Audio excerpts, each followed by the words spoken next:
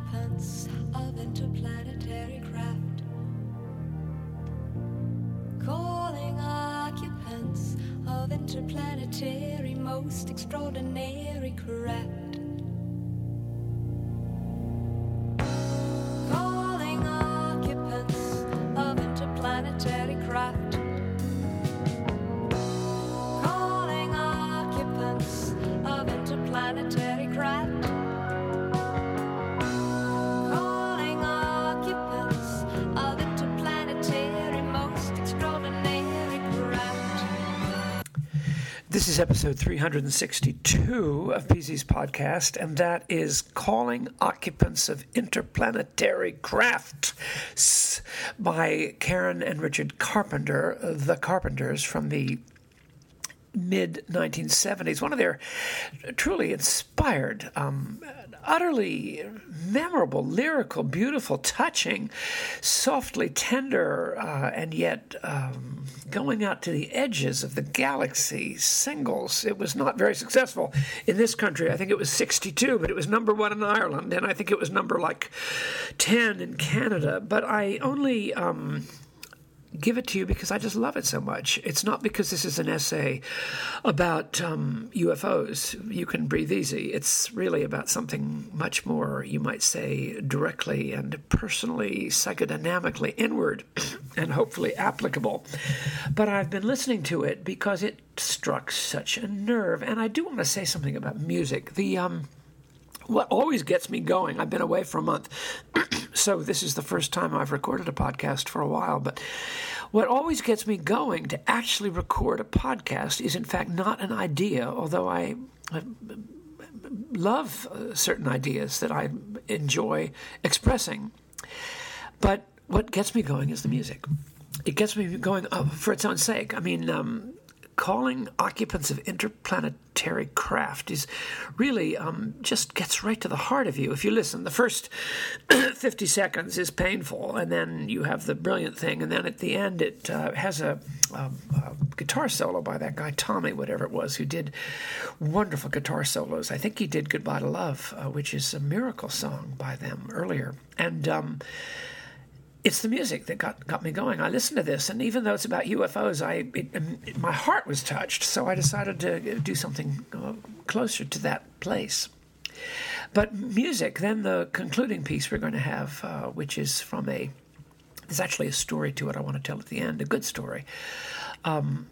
The music reflects a place of tremendous vulnerability and openness and accessibility and feeling in my own life, and I'd like to mention it. Don't worry, it won't get too heavy, but it will get personal in the best sense, and I hope you'll see what music is about. Music touches the heart. I was reading Booker T. Jones. That's Booker T. Jones of Booker T. and the MGs, who did so many wonderful instrumentals in the mid-60s. And I was reading the autobiography of Booker T, and he simply says, music comes from the heart and it speaks to the heart. If it comes from my heart, it'll speak to your heart. Kerouac said something very similar earlier, and I believe it. And it's the essence of religion. It's the essence of religion in the true sense, is God speaking from his heart to our heart and our heart to his heart. And it's a contact, it's a connection, and that's what we're talking about. So these podcasts are precipitated by the music. Now the content, however, relates to something I was just doing. I was just being interviewed by Steve Brown on his I wouldn't call it a podcast, his broadcast entitled Key Life.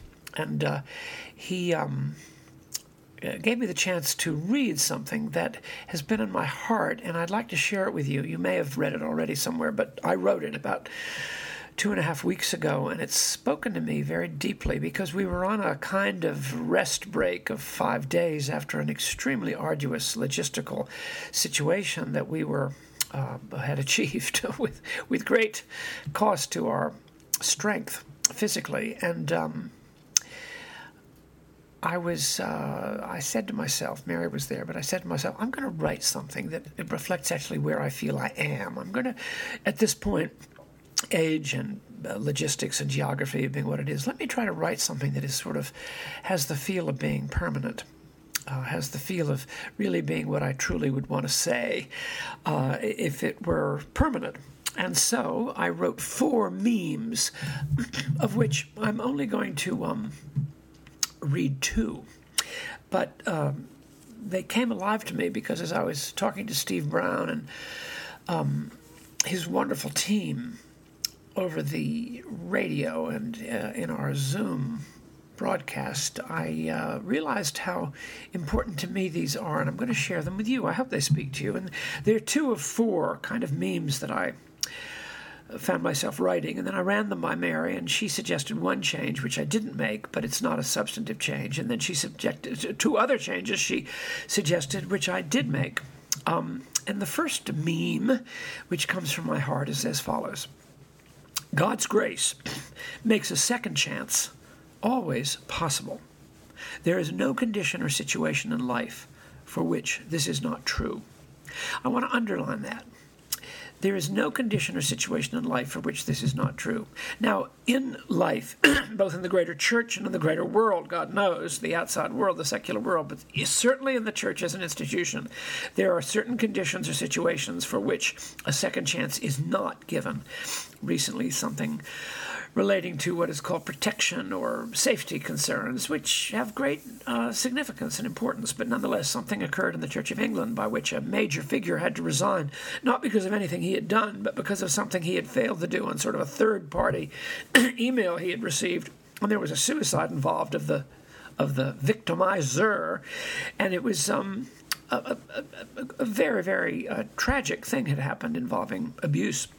But what was so clear to me is that it was clear reading the heavy media coverage of this involving someone who I don't know, but a major figure in the C of E who I've always admired.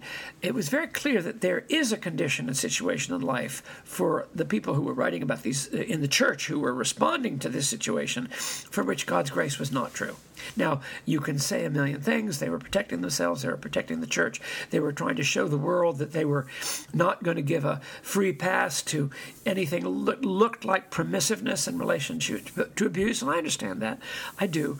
But it was just clear that in relation to this particular situation, this is a condition or situation for which God's grace and a second chance is not possible in practice. And that's a derogation from the Christian faith. It just is. I mean, it may have its reasons, and I'm not going to argue with it, but it was just struck me that, and I see it all the time, but I see it more pastorally and personally in you and me. I mean, there are things in you and me. There are things there are things that we've done or the things left undone. There are habits of mind. There are character faults. There are idiosyncrasies. There are sins we've committed. There are experiences long, long ago in which we were either sinned against or we were ourselves the instrument of sin. Insuperable obstacles, repeating circular problems of temperament and attitude which don't seem to have been reduced by a better understanding. And there's usually one or two things that is that are insuperable. And this meme that I wrote said that God's grace makes a second chance always possible.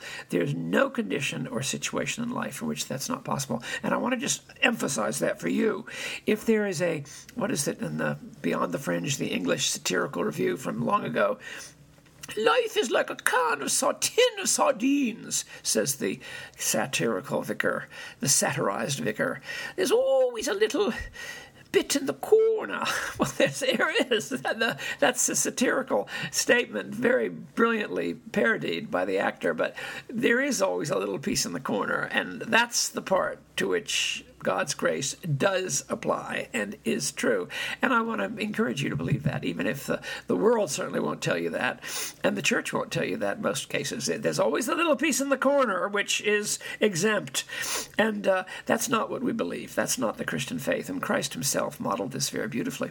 Now, the second and last sort of meme that I'd like to mention is the fourth one that I wrote. And this is the last one. If the great challenge of life is assimilating its negativities, its resolution is found in seeing the loving hand of God in all things. Now, in other words, this is, Mary and I learned this first from Frank Lake, whom we knew up close and personal, and then Anne Long, whom Mary has recently visited in person in Salisbury, England, and spent time with, and it's also in Centering Prayer, and it's in Jim Glennon, who's now dead, and our teachers. But it's true in our lives that the challenge of life is assimilating its negativities, not overcoming, because there are, let's say, that little piece in the corner, the negativity in the corner that has not been assimilated, and it cannot be resisted, because it comes to the time when you cannot. It's that thorn in the flesh that St. Paul talked about. St. Paul, I sound very English, don't I? St. Paul talked about something in his life, it's never been defined. He did not define it, which was a thorn in the flesh, which he prayed God to release him from, to remove from his life 3 times, and the prayer was not answered in the affirmative. And he then heard the Lord say, I didn't take it away because my strength is made perfect in your weakness. And when I heard that again, I was thinking about Brad Knight, who preached, who touched on that text last Sunday, and it was very powerful for me, because the challenge of life is assimilating the negativity which you have not overcome, which has proven proof against all the best efforts and thoughts and hopes and ways of finding help that were available to you, that you sincerely acted on and sought to bring to bear on this negativity, and it didn't disappear. And so it had to be assimilated. You had to accept it in some sense, the same way that, Joseph, he said, God meant it for good, even if you meant it for ill. The great challenge of life is assimilating its negativities, and then, this is where Joseph comes in, and St. Paul, the resolution of your life. This is something that can occur in your 30s or your 40s or your 50s, and I would say it still occurs to me more than ever. The resolution of these negativities is found in seeing the loving hand of God in all things. This is just empirically where it has to be, because if you don't see some loving hand of God, even in the death of someone you loved, the accident that changed everything, the rejection that changed everything, the sin which changed everything, the loss which changed everything, the resolution is still found in terms of your own personal life in seeing the loving hand of God in all things. And this is extremely important, and I want to really underline that as the way forward when you're, don't get people who say, there's a new, there's some kind of great new thing you're going to do. Well, the best thing you can do is assimilate the thing you can't change, and then find in that a resolution of peace and serenity in seeing the loving hand of God in all things. And then, in fact, you do, without question, without any intention, without some kind of new inaction, not some malice aforethought, but you find yourself acting from a new place of detachment and love, because detached love is the best, because it really has the other person most in its purview. Well, that's all I wanted to say. Those 2 memes which came to me, and I wanted to try them out to you, the living. This mash was meant to. And see if they help you, see if they speak, all in connection with music that bounds and frames this podcast. Now, the conclusion is a song that I've first heard, and it really was so devastatingly original and memorable. It was the summer of 1968, and I happened to go up to New York City, where some prep school friends of mine, I hate to use the word, but people who say high school, we did not use the word high school, but anyway, a bunch of friends of mine we'd all just finished up at prep school, and these guys had rented. How they did it, I don't know, but they'd rented or sublet an apartment in the East Village, and there were about 6 of us, and 5 of them, and I joined them one night, and my friend Lloyd Fonvielle, whom I loved, and he's dead now, may he rest in peace. He is resting in peace in the arms of the Savior. But I was very struck by something, because he had just discovered an album that I did not know of called Music from Big Pink by the band. and we'd never heard it. And he said, Paul, let's just listen to this one song, and it was called Chest Fever. Oh my gosh! I mean, it was like the most powerful song I'd ever heard in my entire life, and it is powerful. I'm just going to play an excerpt from it. You'll have to get the whole thing yourself, but it's an excerpt from the song. But it just, I mean, it gripped all of us. We couldn't believe our ears. It was unlike anything we'd ever heard before, and yet it did have a memorable tune. It was accessible as well as being utterly spatial, a little like Karen Carpenter singing about occupants of interplanetary craft. It had that power. And so I give it to you as my gift to you from PC's podcast after a break. And I'll continue talking about these issues and these memes and these hopes and these pastoral, unconditional expressions of God's utter character in the next podcast as well. All my love. Love you.